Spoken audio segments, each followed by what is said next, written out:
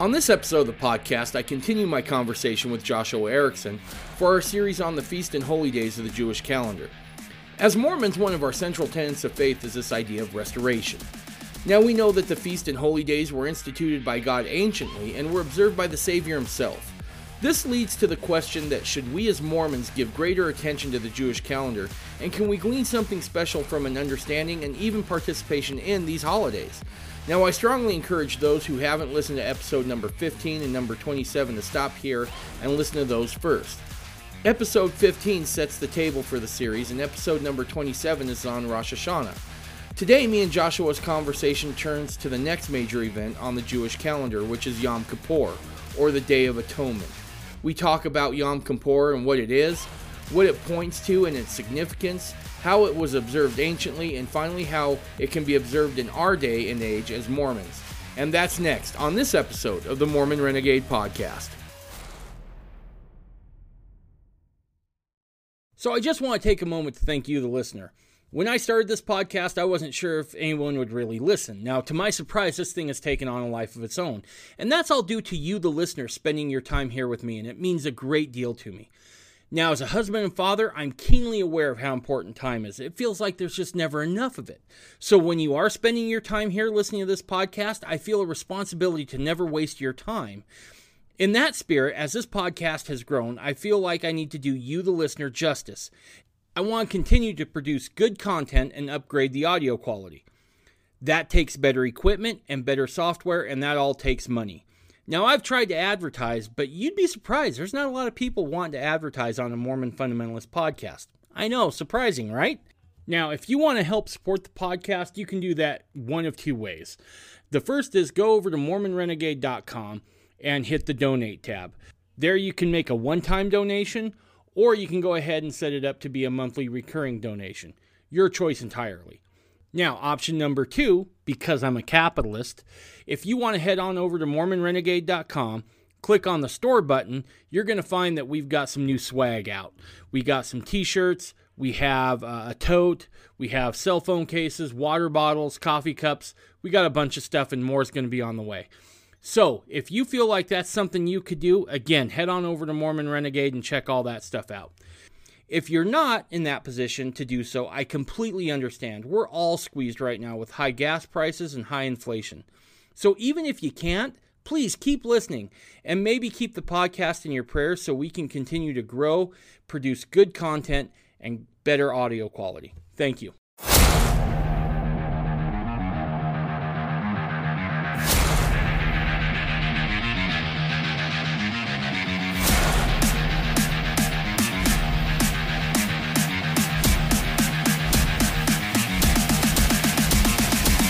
You're listening to the Mormon Renegade Podcast.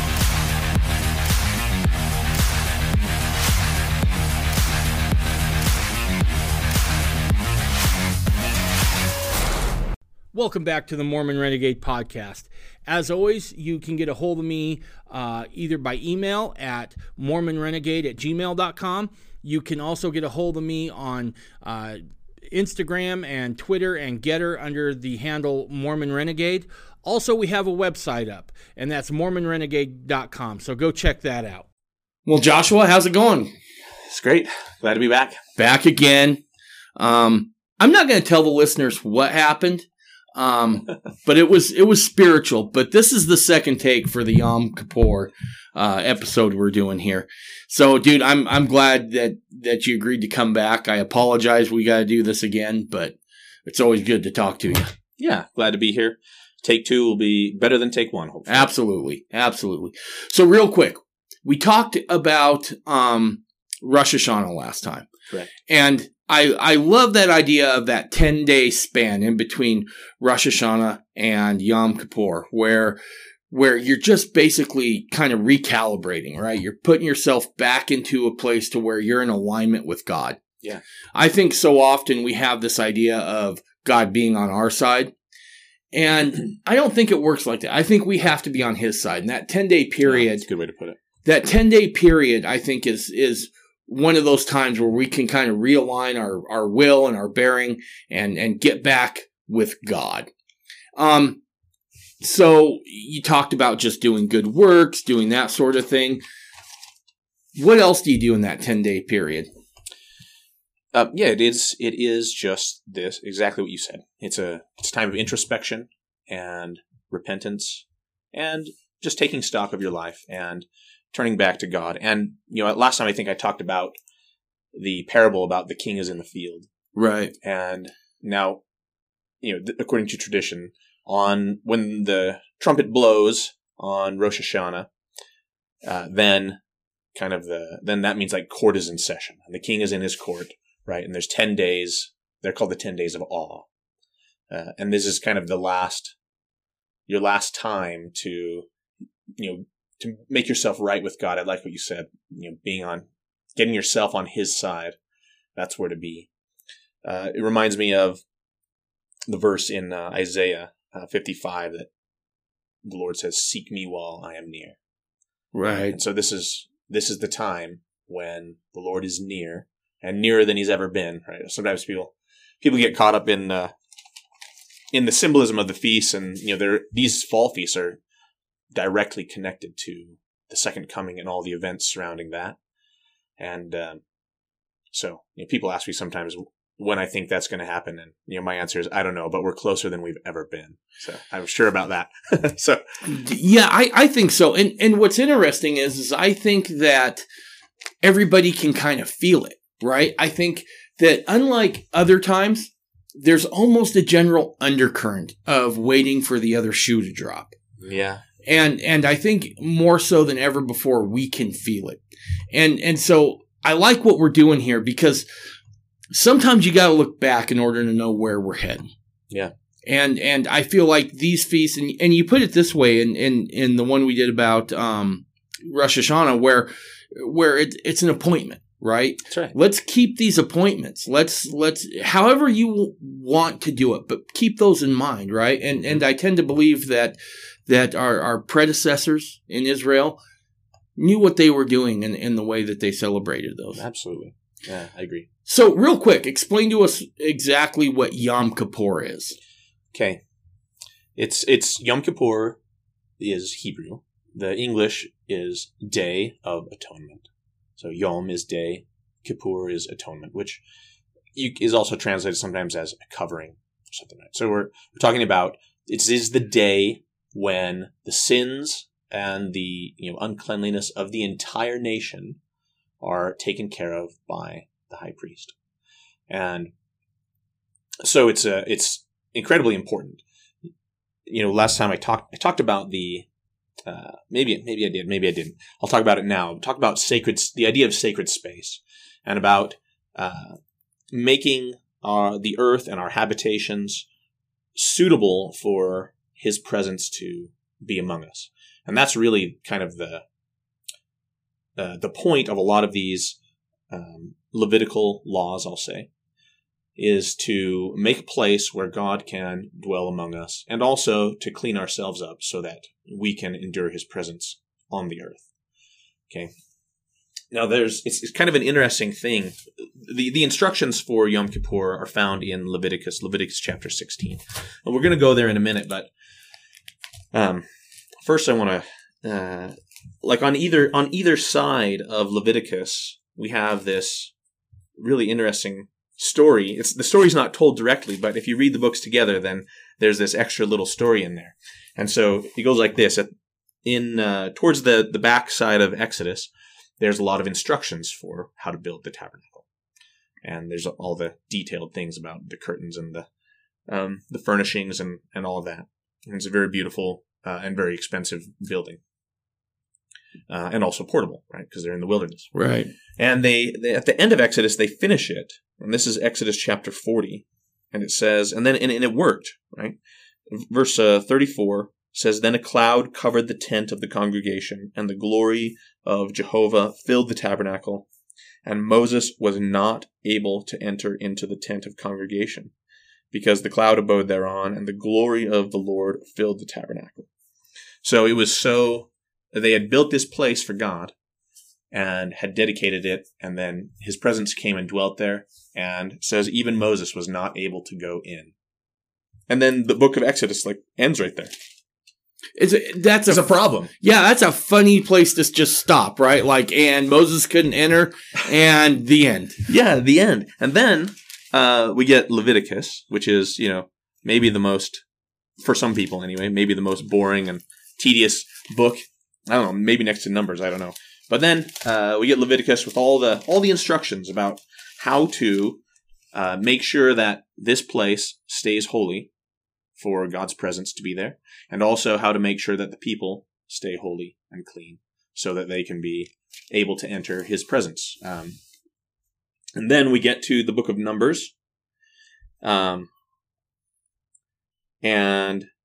the very first verse in Numbers says, "And Jehovah spake unto Moses in the wilderness of Sinai, in the tabernacle of the congregation, on the first day of the second month in the second year." It goes on. So anyway, so Moses is able, right after all these extra instructions are given, Moses is able to go in the tabernacle into God's presence. And that's what Yom Kippur is all about. Is about making sure that both the place and the people are clean so that they can enjoy one another's company, so to speak. That's awesome. The symbolism is so rich in there. And it's a shame that more people don't dive into those first 5 books of Moses. Because what I discovered is that not only is there instruction for Israel, the nation of Israel, those instructions are very personal, right? It's like, all of you have to do this in order to get these blessings. All of you individually have to do your part so that the entire nation is blessed. Yeah. And I think that as fundamentalists and Mormons in general, we all strive for Zion, right? Right. And we forget that it's not like Zion is just going to pop up and then we're just going to all of a sudden be ready to inhabit Zion, right? Right. We have to build it. And the first thing we got to do is build ourselves and our families. And I think the symbolism is so rich there. I just got done going through the Old Testament again. Mm. And one of the things that I noticed, especially about, Leviticus, Numbers, Deuteronomy, that's almost got a Doctrine and Covenants feel to it in a lot of ways. Mm-hmm. Because you're getting this feeling that just like the Doctrine and Covenants almost entirely were responses yeah. to Joseph's questions about, how do I do this? How do we govern ourselves? How do I administrate in these offices? I think in a very real way, Leviticus and Numbers and Deuteronomy, they're doing the exact same thing, right? Moses is like, how do I govern this people? What do we need to do? And so I think that within these books, you get this idea of history repeating itself again. Yeah, I think that's a beautiful way to put it. There's definitely a connection there. I like what you said about there's in these books, we definitely get a sense of the connection to the nation that every individual has. Like, yes, these things are about the entire nation of Israel, but if everyone's not on board, then God can't bless. God can't be in, like, no unclean thing can be in his presence. We say that, right? Right. That of course we can talk a lot about that, but one person or one group of people, not united, disqualifies the whole group. And, I'm a big fan of Jordan Peterson. I know we've talked about him sometimes, but he has a lot to say about that. He quotes Solzhenitsyn and stuff, Gulag Archipelago, talking about the sins of individual people, the sins and the laziness of individual people led to cause this national catastrophe. Right. Regular people aren't doing what they're supposed to, and suddenly the whole world falls apart into tyranny and awful things, And so, just like Jordan Peterson's famous for saying, clean up your room, right? Right. Take care of yourself, and you don't realize the effect that you have on the larger society just by getting yourself in order and your own home in order. Yeah. Sometimes I think we focus a lot on the fact, and I think it's good that we are important to God. But with that importance, there's responsibility, right? Right. We have an influence that like a stone thrown into a pond, those ripples go out, and we're all those stones, and that pond is society. Whatever society we're in or we're seeking, it has a ripple effect, and we have a certain responsibility to make sure that whatever we're sending out is on par with what God desires for his people. Yeah. And like you said, also the other side of it is God lists out his expectations for Israel and says, you do this and you're going to be blessed. Right. You will prosper in the land. If not, the land will become defiled like it was before, and I will sweep the land clean. I'll sweep you out and start over with someone else. Yeah. And I think we miss the fact that we are still under that national covenant, right? Yeah, absolutely. As a country and as a people. Yeah. The Book of Mormon's full of that too. Absolutely. It says this land will be inhabited by, it says, a band of Christians, right? Who worship the God of the land, which is Jehovah, and if not, then it will be swept clean. Yep. And people, history is so important because, again, it gives the backstory. It gives the direction, right? And people often gloss over that the first act Washington does after the Constitutional Convention is he marches everybody down to, I want to believe it's St. Mark's in New York. And he puts everybody there under covenant. And it's the only time outside of Israel proper that a nation had made a covenant with the God of Abraham, Isaac, and Jacob. That's beautiful. And interesting. And I had not heard that story. Yeah, no, he puts everybody under covenant that basically we will be your people if you will be our God, and we will keep your statutes. And he's very deliberate in that. And in that moment, Washington is acting somewhat like a high priest. Yeah. And what's interesting is that is darn close to ground zero. And God always comes back to the place of covenant. There's lots of interesting. Always. And there's a lot of interesting parallels. And so, it used to bug me, and I don't know if this is correct, so take this for what it is. It's from the Book of Dave. But apocryphal. What's that? Which is one of the apocryphal books. One of the apocryphal ones. I'm sure it's in there. Just keep looking. But one thing that always used to bug me was, how is America not mentioned in the Old Testament? It plays such an important role, or the New Testament. It plays such an important pivotal role. And anytime there's a major civilization, God mentions it, whether it's in prophecy or whether it's in directly by name. And it's really hard to find anything about America in there. And it dawned on me when I thought about that by Washington making that covenant with the God of Abraham, Isaac, and Jacob, again, the only other country in the world to ever do it other than Israel, we numbered ourselves amongst Israel. We know there's a lot of blood of Ephraim here. We know that there is a lot of the house of Israel within America. Absolutely. So that's one of the ways I answered that. Again, that's just from the Book of Dave, page 220. And I like that. But that's good.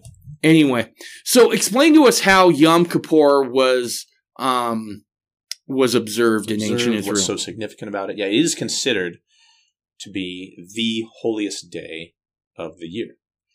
And it's holy in many ways. It's holy in space, for one. So the earth is God's footstool. Right. So the earth as a whole has some holiness to it. But among the earth and all the nations that are dwelling thereon, then there are promised lands that have this higher holiness. And when we're talking about the promised land in the old world, then that's the nation of Israel. And in the nation of Israel, the holiest city is Jerusalem. And in the holy city Jerusalem, the holiest place is the temple or the tabernacle. And in the temple, the holiest place is the Holy of Holies. There's even more layers than that. In the temple, there's the holy place, and then the outer court, and then the holy place, and then the Holy of Holies. So it's the holiest of the holiest of the holiest of the holiest place. And that is what happened, and that is the place that is in the center of what happens on Yom Kippur. And then there's this sacredness in time too. because again, it's the seventh month, which is this holy time, right, out of the year, and it's on the Day of Atonement, which is the holiest day of the holiest month. And then we have the holiest person too. We have all God's children, but of the nations, then Israel was chosen, and out of those, then the tribe of Levi was chosen, and then out of those, there was Aaron and his descendants were going to be the high priests, and then we have the high priest himself, and so again, the holiest of the holiest of the holy, and then he goes into the holiest place at the holiest time and says the holiest things, and so it's a very, very reverent time. And it's interesting. A lot of the other feast days of the Lord. We talk about the feast days in Leviticus 23. They're all laid out there, and they are all feasts. They're all referred to as feasts at one point, generally they're referred to as feasts, except for Yom Kippur, which is considered to be a fast day. So it's actually a day to afflict yourselves, it says, and to rest. And I'll just read it here. This is in Leviticus 23, starting at verse 26. And the Lord spake unto Moses, saying, Also on the 10th day of this 7th month, which is the day of Yom Kippur, there shall be a day of atonement. It shall be an holy convocation unto you, and ye shall afflict your souls, and offer an offering made by fire unto Jehovah. And ye shall do no work in that same day, for it is a day of atonement, to make an atonement for you before Jehovah your God. For whatsoever soul it be that shall not be afflicted in the same day, he shall be cut off from among his people. And whatsoever soul it be that doeth any work in that same day, the same soul will I destroy from among his people. You shall do no manner of work. It shall be a statute forever throughout your generations, in all your dwellings. It shall be unto you a Sabbath of rest, and ye shall afflict your souls on the 9th day of the month, at even, from evening to evening, shall ye celebrate your Sabbath. So, it's like repeated over and over. Don't do anything. Afflict your souls. Don't do everything. Don't do any work. Afflict your souls. So basically, this is the Sabbath of Sabbaths. So it is a day to rest and reflect and to do nothing. And it's interesting that a lot of the other, as I mentioned, the other feast days, there's a lot of participation from those who are celebrating it. On the Day of Atonement, it is all about the work of the high priest. This is his day to shine, so to speak, and to perform an atonement for Israel. And of course, it doesn't take much figuring out to realize that this is a very strong type and shadow of the work that Jesus did, right, as the great high priest. Right? So I'm getting, and correct me if I'm wrong here, I'm getting this idea that maybe the work that the high priest is doing isn't necessarily observed by most of the congregation of Israel, correct? That is correct. Actually, no one sees. No one actually directly sees what is done. And that's kind of one of the beautiful things, actually. One of the symbolic things. The high priest, and you can read about, the garb that the high priest wears, and it's beautiful. It's, made out of red, threads that are dyed red and blue and purple, and also actual threads of gold, like all woven together to make his robe and part of his the breastplate. And there's precious stones, and they have settings in gold, and he's got a solid gold plate on his forehead that has the words inscribed, "Holiness to the Lord," and anyway, it's just it's just like extravagant. The beauty of the high priest's garments are tremendous, and the high priest wears those normally. But when the high priest does his work on the Day of Atonement, he actually sets all of that glory aside and dresses himself up as a regular priest. He's only wearing white linen, which is the standard priestly attire for the Levitical priests. And then he does his work in the Holy of Holies, dressed like any other priest. Like, you can't tell by looking that he is the high priest. And this is a remarkable thing, because of course, this is similar to what Jesus does, right? Yeah, Jesus, the Book of Mormon talks about Jesus condescending, right? Setting aside the glory that he had to come down to earth. And, Isaiah says, this is in Isaiah 53, says that the Messiah will have no form or comeliness that we should desire him. He's not going to be impressive looking. Right. And we won't know that, unless you're watching and waiting, you won't know that that the Messiah is arrived, because he's just going to be like any other man. I mean, this was a common, I think, objection to Jesus in Jerusalem. They would say, the leaders, or the people in Jerusalem would say, we know this man, we know his family, we know his brothers and sisters here. Like, he's from Galilee, he's just a normal guy, and he's making these claims, but we don't believe it because there's nothing special that we can see. Yeah, no, there's so many types and shadows there of the high priest being a type and shadow of Christ himself. Yeah.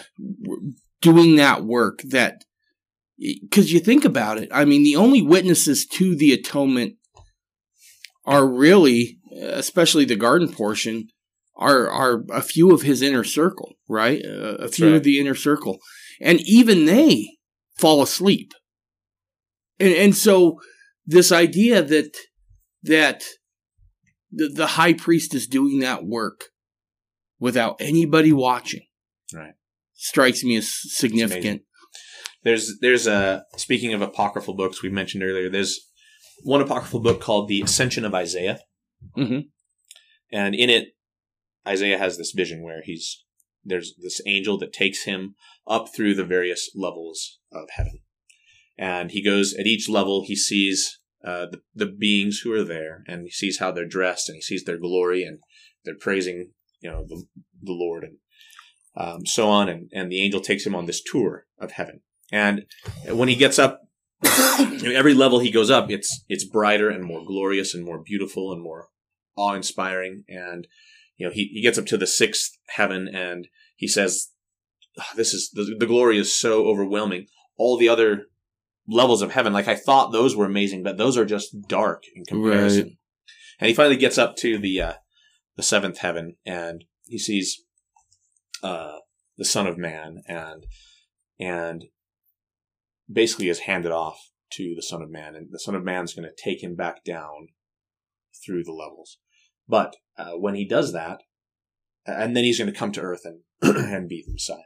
But he does that, and as he's going down, all of the Son of Man, which is Jesus, basically, right, disguises himself so that he looks like just the regular old angels, regular old, the beings that are at each level. He disguises himself, and Isaiah's kind of amazed at this, that no one in the levels of heaven recognize who he's with, and he finally comes down, to earth, and it's just, just man. So, I want to go back to something real quick, if you don't mind. Yeah.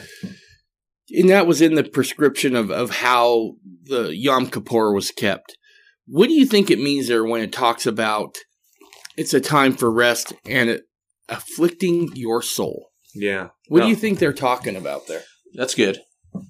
I do think that it is referring to fasting. Okay. But you could certainly be fasting of all sorts. I've never been to Israel, but I've heard that on Yom Kippur that it is deathly quiet. Like, people don't even turn on their TVs or radios or whatever. And there's, there'll be children riding their bicycles on the freeway and stuff like that because there's no traffic. Everything shuts down completely, and everyone's just kind of waiting in anticipation. So, it is the final day. This is the other, besides forgiveness, one of the things that Yom Kippur is also pointing towards is judgment, is the final judgment. And so this is the last day, symbolically speaking, to repent, Right. to get yourself on the Lord's side, like as you mentioned earlier. So, yeah, so I think that affliction of your soul could take a variety of forms. But we do want to be careful, I think, not to afflict our souls the way the hypocrites do, like Jesus says. Right. They fast and they moan and complain and put ashes on their face and those kind of things and tell everyone how hungry they are all the time.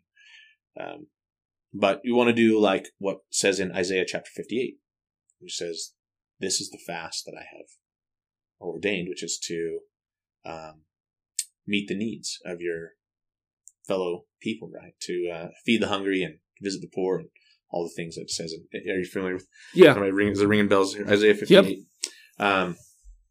So that's the fast, is to, to make yourself uncomfortable, and at the same time, serve others, without complaining about your own discomfort, right? Just set yourself aside for a day and do something for other people. And, in that way, we kind of, we do participate. We partake in some small sense in the work of Messiah, right? Right. He poured himself out, right, for our behalf, right? And laid his life down for his friends, which he says, "Greater love has no man." And he laid down his life for his friends. And so, it's a day of service and to just, set yourself aside. It's as I was thinking about that, I think that it's probably, and maybe, correct me if I'm wrong, in maybe a more holy expression than what we're used to doing every week as we partake of the sacrament. Maybe that's the time to focus on that broken heart and contrite spirit as well. Absolutely. Because I get this feeling that, whether you're participating by being of service to another, or whether you're at home just contemplating the work that's done by the high priest, you also have to have this recognition of, I'm kind of to blame for this too, right? I mean, I've done these things and look at what I've done. And your sins and your carelessness. Right. Now it's time to have that taken care of. But with that, there's a almost a commission to do better from that point forward. Yeah. Right. And then a sense of gratitude that God's given you a way out. That's absolutely right. Yeah. I like what you said about the part that we have to play. Like we all, some of those drops of blood that Jesus sweat right in the garden were for you and for me. Yep. And just knowing that is just knowing the great lengths that he would go to bring us back in, provide a way for us to come back in, is humbling. Yeah. And so that humility is, I think, super important, that recognition. In fact, I was going to talk about this a little bit later, but now is probably a good time. If you go to Leviticus chapter 4,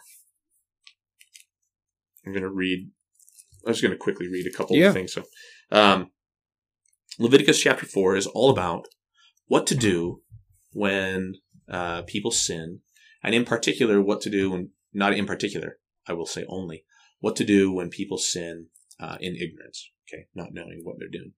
So Leviticus 4:2, and we're not going to read all of it, but just to say, says, "Speaking of the children of Israel, if a soul shall sin through ignorance against any of the commandments of Jehovah concerning things which ought not to be done, and shall do against any of them," then it says, what the person's going to do and the priest is going to do. And, verse 13, "And if the whole congregation of Israel sin through ignorance," right? If everyone forgets, which has happened in Israel's history before, they forget they're supposed to be keeping the Passover. Right? Josiah has a big reformation right, about this. Okay, they sin through ignorance, and the thing be hid from the eyes of the assembly, and they have done somewhat against any of the commandments of Jehovah. And then, it goes on. And, verse 22 says, when a ruler of the people, the king or one of the elders or the judges or whatever, when a ruler has sinned and done somewhat through ignorance against any of the commandments of Jehovah his God concerning things which should not be done and is guilty. And then it goes on with what should be done. And verse 27, if any of the common people sin through ignorance, while he doeth somewhat against any of the commandments of the Lord. And then it goes on. And you go to Numbers. Numbers chapter 15 is another good chapter for this. I'm going to go there. Numbers 15, verse 22. If ye have erred and not observed all these commandments which the Lord has spoken unto Moses, even all that the Lord has commanded you by the hand of Moses, from the day that the Lord commanded Moses, and henceforward among your generations, then it shall be, if aught be committed by ignorance without the knowledge of the congregation, then all the congregation will do this and that. And verse 27, if any soul sin through ignorance, then he shall bring a she-goat of the first year of sin offering. It goes on. So now the interesting thing about all of these references, and there's others that we could list too, is that every single thing that the law can take care of, every single thing that you can actually be forgiven of in the entire Old Testament, and I would argue New Testament as well. I would argue that this is still the case, is that you cannot be forgiven of intentional sins. Now, that's a pretty rough thing to say, because who has not sinned intentionally or knowingly? Raise your hand. Right. Me, I have. Okay, so what is the solution if you sin intentionally? Well, it says in Numbers 15, verse 30. But the soul that doeth aught presumptuously, whether he be born in the land or a stranger, the same reproacheth Jehovah, and that soul shall be cut off from among his people, because he has despised the word of the Lord, and has broken his commandment. That soul shall utterly be cut off. His iniquity shall be upon him. Like, that's it. Like, your iniquity is on you, and you get cut off. Like, you get pushed out of we can't have you here among this holy people. So that's a pretty rough thing. That's the only solution. Now, there is talk in the New Testament, and in Mormon history, about what constitutes an unpardonable sin. Right. And there's kind of some various answers you'll get. There's some kind of general consensus. This is like some serious things like murder or denying the Holy Ghost, right? Joseph Smith, I don't have the quote in front of me, but you'll probably recognize it, said something about the sons of perdition, that's like looking at the sun and saying that the sun doesn't exist or something like that. Right. It's a defiant act. And I think that really is at the heart of what is unforgivable, is that and there is a difference, I will say too, between deliberate and defiant, right? And as long as there is defiance in someone's heart, then there's no forgiveness there, because forgiveness requires that humility, that broken heart and contrite spirit. So what's the solution to all of this? It is humility. It is regret. It is you realize the harm you've done, not only to the person, but to yourself, to the nation, and to the Savior. And when there is this change of heart, and there's this regret, then there's this magical thing that happens where the intentional sin becomes sin committed in ignorance. Right. Because, and why is that? Because you can imagine, speaking to God about this or something at the judgment bar. Right. And God says, you did this thing, you broke this commandment, and you knew that you were breaking it. And your response is, yes, but I I thought it would be great, but I feel so bad about it. I regret it now. I regret what I did. And the Lord says, so if you knew then how you would feel about it, then are you telling me you would not have done it? And you say, yes, I would not have done it if I had known that I would feel this way now. And he says, well, then you committed it in ignorance. Right. And so it will not be, in part. So then we can forgive that because it's not in defiance. One of the things that always struck me, especially about the first 5 books of Moses, was there was a lot of death in there for screwing up. Potentially, yes, yeah. There was actually. Right? Yeah, not only potential but actual. Yeah, severe punishment sometimes. And that used to bug me because I used to be like, yeah, I get the atonement, right? Or I get as much as I can the atonement, right? You talk about the atonement, and that thing's vast and expansive and eternal. But I'm like, how does the justice square with that? Well, there's this idea that Christ paid for that death and whatnot. But I think it goes deeper for us even than that. And I remember thinking about this a lot when I was first coming into Mormonism, when I was joining the LDS Church. And my mom was a Catholic and my dad was a Southern Baptist, so I got plenty of hellfire and brimstone, right? Yeah. And I understood that. Good combination. Yeah. I understood that while God was certainly merciful, that mercy didn't necessarily mean that you were going to skip the consequence of what you did. That just meant that there was forgiveness somewhere. Yeah. And so it used to bug me with all these prescriptions in the Old Testament of death. But I remember I'd been a Mormon for maybe 5 years, and I still struggled with this a little bit, right? Mm-hmm. I knew in my heart that I'd been forgiven, but the academic side of me just ate at me like, but there's all these other things. And what occurred to me one day as I was just contemplating my place before God is that in some ways when repentance happens, that old person does die, right? As I look back at who I was before my conversion, I'm not the same guy, right? I delighted in doing things that were just absolutely messed up, right? I have no other way to say it. I've often said I never will, but if I did run for public office, if someone was to come to me and say, hey, we have this picture of you in this compromising position, I'd have to be like, is it pre-1996? If so, then yeah, you got me. You got me, right? I mean, I'm not even going to debate that.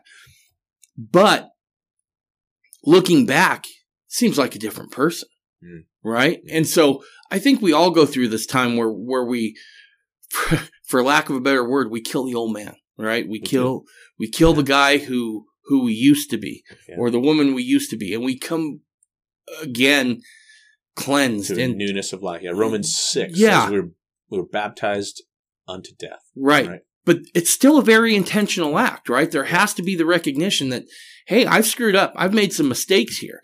And in order to fix this, old parts of me have to pass away. Yeah, they do. Absolutely. So I think sometimes we think that Christ's atonement just completely did away with anything that Moses ever talked about. Yeah. Well, that's not necessarily the case. And perhaps the assumptions we made when we first read those things were too much slanted towards the temporal, right? Yeah. You know what, too? Those harsh, I mean, and there were people who were executed. But in the history of Israel, those things are actually quite rare. Yep. In the times around Jesus's day, the Sanhedrin, they were loath to put someone to death, even for, well, they put Jesus to death, but the general Israelite, even in cases of adultery and things, which is clearly a death deserving offense, according to the law, that sentence of death was understood to be like a maximum sentence. It's kind of like what we do now. Like we have the judges have this leeway, and depending on the circumstances of the case, they can do anywhere from 5 years to life or whatever may be. And so the death penalty is kind of that maximum possible sentence, but they would not normally put people to death. It would, are they repentant? Did they really understand what they were doing? I mean, the principle of innocent till proven guilty, like the assumption of innocence is embedded in the Torah. And that is a part of, the Israelite judicial system as much as it is in ours. And so, people were given every benefit of the doubt, and were given opportunities to make amends and so on. And a lot of that stuff too about, an eye for an eye and tooth for a tooth. Again, those things aren't necessarily, literal either. We tend to view those things as overly harsh. But as an eye for an eye example, maybe you get in a fight, you're stupid with your neighbor and you poke his eye out or something like that. And, they're not just going to poke your eye out, because then that just takes away from the ability of the whole community to have productive people. So what they do is they'll ask the man who has his eye poked out, how much is your eye worth? Right. And he'll say, whatever, say 50,000 shekels or whatever it is. And then the judge will look at the man and poke the eye out and says, well, what do you think about that? And he's like, oh, that's a lot. I don't know. Maybe they can come to an agreement. Maybe they agree on 40,000 shekels. And then the judge says, make your payments. Yeah. And he nods to a hot iron in the fire over there. Right. So yeah, you're not going to get your eye poked out, but if you say, no, I don't agree, or I'm going to fight against this, then maybe you would, but that's not the go-to. There's a couple things, and I love that, because that is true. I took a course in Hebrew tradition and history, and one of the things that they had pointed out is that unlike where we're at now, I think it started out this way in America, but somehow it's been perverted and twisted. The Jewish, penal system, if you will, it was designed to restore that person who had been, afflicted, right? That's right. While certainly doling out punishment was a part of that, more than anything else, it was meant to be restorative. And I think we've lost that to a certain extent. Absolutely have. And Skousen points that out as well in a series he called the 1,000 Years series, where it goes through the Old Testament. I think we need to get back to that, right? We restorative. Commit a crime and we pay the government a fine instead of restoring our neighbor. Right. Which is, right. And there's no jails. No. In the Torah. No. Like you commit a crime, you pay it off. Like we want you out doing work still. Yeah. And you pay it off, and then everything's good. And we just keep moving along. We don't pay to keep you locked up and take the people who are working. We take their money to pay to support this guy who's now not working because we want to punish him. Yeah. It's just crazy. No, and I think that also, and I think this points out maybe the corruption in our own system now. There is nothing to be gained by jailing people for a lot of the things we jail them for. Oh, it's ridiculous. Right? I think that we're too quick to use that, and there's, you can go down the rabbit hole and you start looking at the corporations that run the prison. I think people have this idea that, those are all state run. No, they're state funded, but they're private contracts. They're private contracts. And so there's definitely a push to have certain people in there. So I like this idea of going back, so to speak, to this idea of a restorative kind of system, right? It is better. It's superior. It's far superior. And the other thing is that it is less concerned with violating social norms and is more concerned with how have you treated your neighbor and has it been good? It is. So, yeah. Yeah, I think at some point we'll have to get back to that idea of being restorative. And really, that's what the atonement was about, too, was just restoring. No doubt. That's, I mean, I agree. I would love to see that kind of reform. So, now, so back to Yom Kippur, how would they do that? What would the high priest do?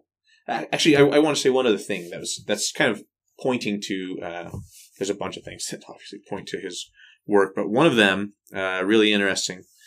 This is Leviticus 16, as I mentioned. This is kind of the main place where the instructions are found for what the high priest does. And this is verse 32. And the priest, whom he shall anoint, and whom he shall consecrate to minister in the priest's office in his father's stead, shall make the atonement, and shall put on linen clothes, even the holy garments, and make an atonement for the sanctuary. And it goes on. But it's very interesting. It says specifically that the high priest, which does this, is doing it in his father's stead. In other words, he's doing what his father did before him. Ooh, there's some illusions. Yeah. So really beautiful. So what does he do?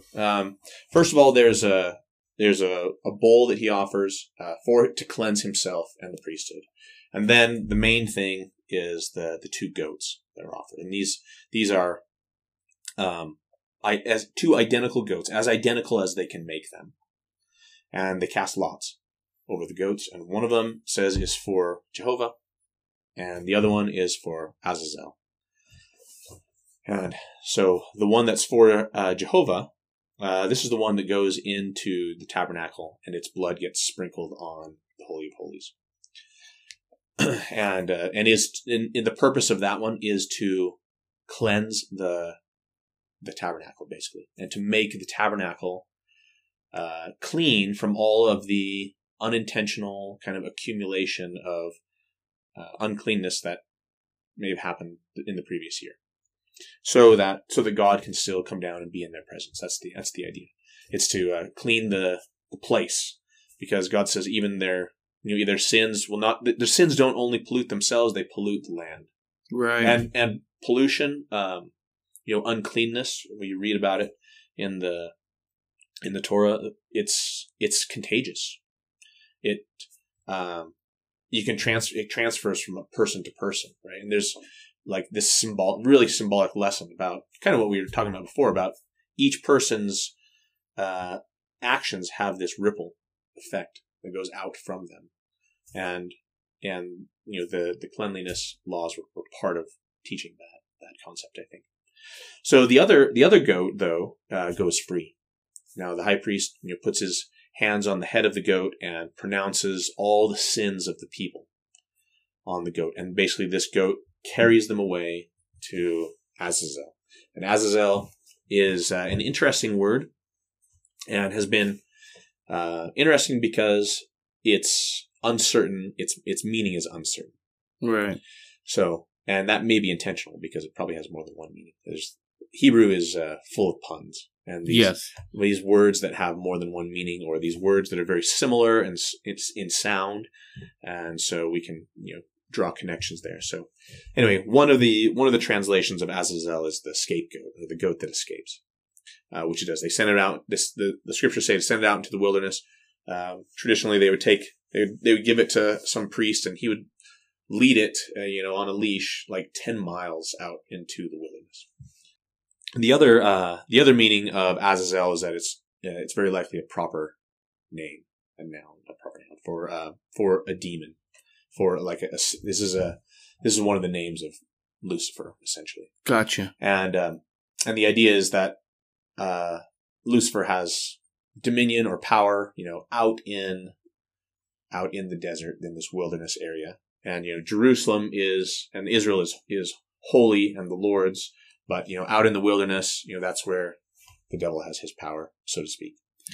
And go ahead. That's interesting too, because that will come up again in Israel's history with this idea of the Lord having a specific place, right? Jerusalem. But the Lord has a capital. Right. If you look at what happens in the Old Testament, especially around Jeremiah, where the worship of Canaanite gods come into play. That's all done out in the wilderness. And that's done with a very almost environmentalist feel when you start digging into it. Interesting.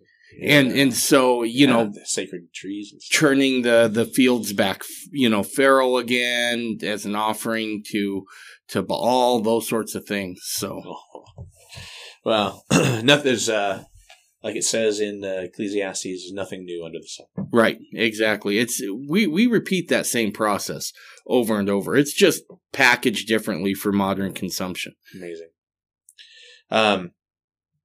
So this goat with all the sins of the people basically gets taken out to the wilderness and not as an offering to Azazel, but the idea is that all this uncleanliness and sins are basically getting dumped in his backyard, like on his head, and the scriptures don't require anything other than it be taken out into the wilderness. But later on, at some point, they decided we really need to do something to make sure this goat doesn't come wandering back into camp, after a couple of days or whatever. And so they would take it out to the wilderness as prescribed, and then the priest would basically push it off a cliff down into the pit, so to speak, and to make sure that the goat didn't come back. And that's got some interesting parallels too, because when Christ casts out all the demons out of the one man and puts them in swine, where do the swine go?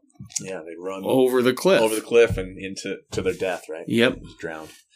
But so there's, and the Revelation talks about the bottom, the pit, where I don't know if it says bottomless, but the pit where the demons are kept in chains and so on. So there's definitely some parallels there, right? And parallels too with with Jesus and his work. There's a little echo of that, where they have the two goats as identical as possible, and one of them gets killed and the other gets set free. And this kind of happened with Jesus too, right? He goes to Pilate, and before any time the sacrificial animals are brought, they're inspected. They go through a number of inspections to make sure that they are suitable, right? We don't want something that has a twisted horn or a chipped hoof or any kind of other blemish, exactly. So of course Jesus goes through these examinations. He's examined by the high priest and by Pilate and the whole Sanhedrin, and then there's these two identical or as close as possible. So goats are presented. In Jesus' case, it's Jesus, and there's another man, another prisoner. His name is Barabbas. Write down the time. Barabbas, yeah. Barabbas, yeah. So, that name means, is Aramaic for son, and Abbas is father. So, you have Jesus and the son of the father. They're the two people presented, right? So there's of course, Barabbas wasn't actually a bad guy. He was actually a bad guy, but their names are the same, right? Basically, yeah, right. And so they're presented, and one of them gets set free, and one of them gets sacrificed, right? So that's kind of a beautiful thing. Now all of the feasts, and including Yom Kippur, which is a fast, but they all have both commemoration as a part of it, and also there are shadows of things to come in the future. So when we're talking about Yom Kippur, the thing that's coming in the future is the final judgment. It's the end of the days of awe. This is when the books are closed. This is when the sheep are separated from the goats, and all of that. But when there's, as far as the memorial piece, this commemorates when Israel received the law. Okay. It was on Yom Kippur.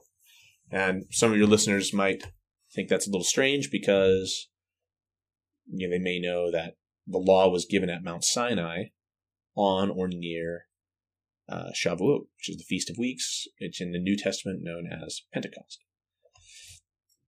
But the law was given then, but wasn't actually received by Israel then because of the whole golden calf thing, right? They're all there at the bottom of the mountain, and they hear God's voice. He comes down. There's the sound of the shofar, right? And the darkness and the lightning and the thunder and the fire. And it's a fearful experience. And they basically tell Moses, you need to go up to talk to Jehovah because we can't take it. It's too much, too intense.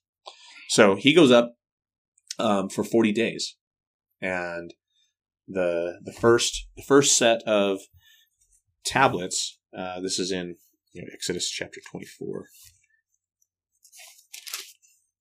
The first set of tablets says Moses and Aaron and Nadab and Abihu and 70 of the elders, they all went up partway kind of into the mountain there. And they saw, it says this is verse 10 of Exodus 24, they saw the God of Israel, and there was under his feet, as it were, a paved work of sapphire stone, as it were the body of heaven in its clearness.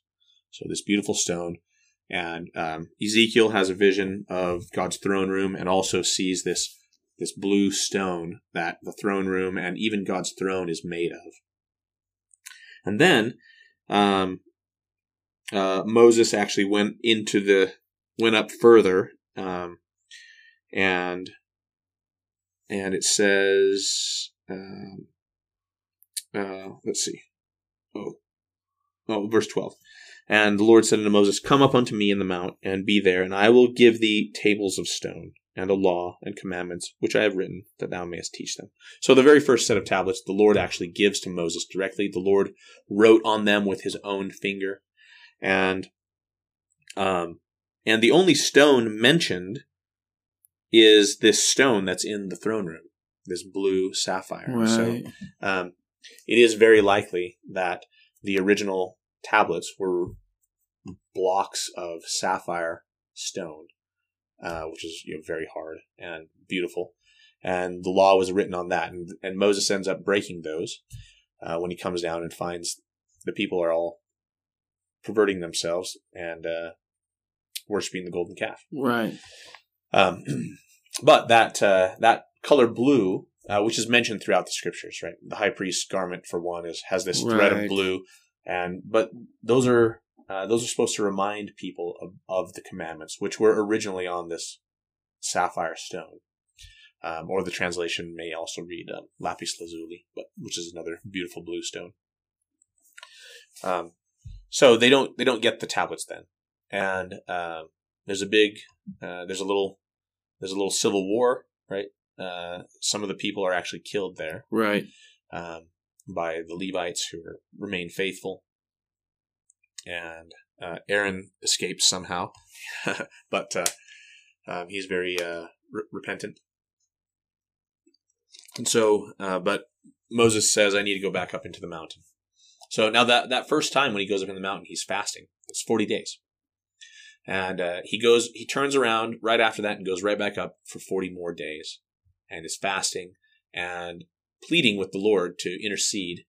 And this is where he says, if someone's going to be blotted out of the book of life, blot me out and save them. And he has a little discussion back and forth with the Lord. And finally the Lord says, I will forgive them. And, because of your intercession. So a really beautiful thing there. And then the scriptures say that Moses, after that, stays for another 40 days fasting. And this time he gets the tablets, but God says, you're going to need to start chiseling. You need to write these. You are going to write on these. Exodus 34 says, you write on these everything that was on the last ones, minus the higher law. Yeah. He says, I'm going to give them, they're still going to be my people. I'm going to give them the lower stuff, which was on the first tablets, but we're going to withhold the priesthood. So it's like you said, there is forgiveness, but there's still consequences. Yeah. I think so often, and it really jumped out at me the last time I went through the Old Testament. Often we look at Moses as the lawgiver, right? Yeah. Which he was. Yeah. Absolutely. But for whatever reason, we tend to forget that Moses is constantly, advocating for the children of Israel. Constantly. There are several times where the Lord's like, I'm done. I can't work with them. And it takes Moses going, now, hold on, how about this? Right? Yeah. And the Lord, and several times, the Lord says, for your sake, Moses. Yeah. For your sake, I'll work with them more, but we're going to do this now. That's right? And it's so interesting to me that somehow Moses' humanity and love gets lost a little bit. Mm-hmm. Yeah. It is. I think that there's this conception about Moses and about the whole law, about that it's all just very harsh. Right. When in fact, there is plenty of mercy and forgiveness throughout the Old Testament too. But it's also not pulling any punches about how serious God is about having a holy people. Yeah. And that's the one thing that I think we lose as Mormons or Christians is just how rich that symbolism was. I have one friend who's Jewish who tells me we'll never have milk at the same meal when we have meat. Mm-hmm. And I was like, well, why is that? And he's like, you never mix life and death. Ever. And it's that sort of symbolism and richness that I think we could really benefit from as a people. Yeah. There's a very rich culture of symbolism and tradition. Yep. Now, so Moses fasts 3 consecutive sets of 40 days. And so when you count those off from the Feast of Weeks or Shavuot, you will the first 2 80 days. 80 days will bring you to the beginning of the 6th month. And then 40 days will take you through the 6th month, which is 30 days-ish. And then 10 days into the 7th month, and you will land right on Yom Kippur. So this is part of the celebration of Yom Kippur. Part of the remembrance is that this is when we actually received God's word. Right? And Moses brings down these tablets, and these endure. These are what gets put into the Ark of the Covenant. Right, we have these stone tablets in this golden box. And now I'm going to tie it into the restoration because we have some interesting things to say about these as well. So last time we talked about the coming forth of the Book of Mormon. Now Joseph went to a gold box, instead a stone box, right, and got a golden record, which is interesting because it's kind of the inverse, yeah. Yep. And that was on the Feast of Trumpets or Rosh Hashanah, but of course people knew about the plates coming forth, and knew that Joseph was getting close to getting them, and people were watching him, and so on. So as soon as he received them, he did not take them home, and the historical record says that he hid them in the woods for 10 days. And then, which is the same 10-day period between Rosh Hashanah and So when Joseph actually got the plates so that he could start reading them and have them to start working on them, that was also on Yom Kippur. So that's another thing that we can, when Yom Kippur comes, we can think about that as well. Wow! So beautiful things. And I suppose to a certain extent, Joseph does his work of translating unseen. He does, yeah, and he is the high priest. Yeah, He has the breastplate and the Urim and Thummim, which the high priest so had. he's almost fulfilling that kind of again in a way where he's not seen. Right, we've all seen the pictures of the curtain or whatever, and no one else sees it for a while. They end up seeing it, the witnesses at the end, but no one sees the work happen. Yeah. Right, which is an interesting parallel as well. Right. Yeah, that's good.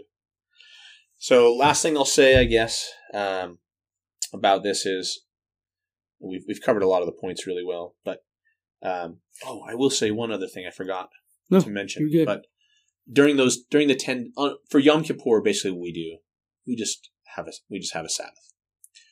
It's not on a Sabbath whenever that happens during the week. So we'll have a rest day, and it'll just be a day of reading. It's traditional to read the book of Jonah on Yom Kippur, because that's all about repentance, right? Not only Jonah's repentance, but Nineveh, and about the mercy that we're talking about. Jonah's kind of upset that God's so merciful, right? Yeah.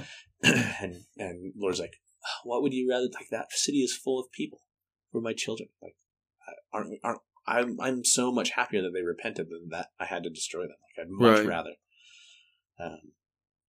spare them.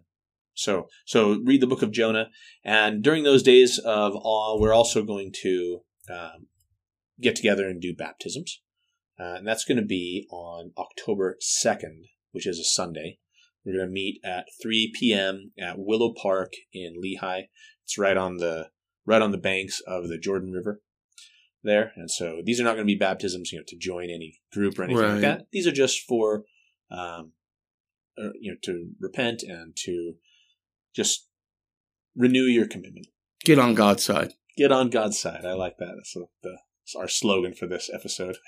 Right. Get on God's side. Yeah. So that's going to be at 3 p.m. and then we'll probably have a sacrament meeting and stuff after that for anyone who's interested.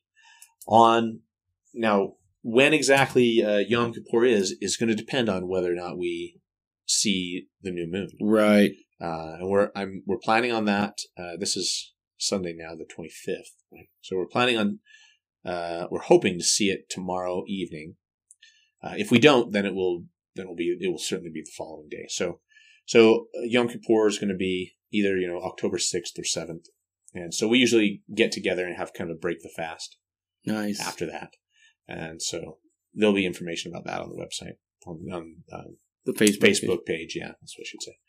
So awesome. So real quick, and you kind of mentioned it before. 2 questions before we wrap this up. I have, as a believer in the restored gospel, a Mormon, how do you celebrate Yom Kippur?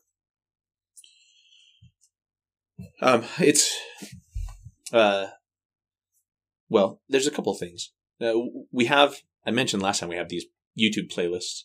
Right. So we have songs and short little messages about Yom Kippur that we play, and we'll start playing those as soon as Rosh Hashanah is over, basically. Right. And so it kind of gets us into the mood, thinking about these things, thinking about the work that the high priest did anciently, thinking about the work that Jesus did as our high priest, thinking about the Book of Mormon, the golden plates, thinking about that's coming, think about my relationships with my family, my wives and my children, my neighbors, my brothers and sisters, both literally and brothers and sisters in the gospel, and what can I do to make things right? Because there have been people that I have offended.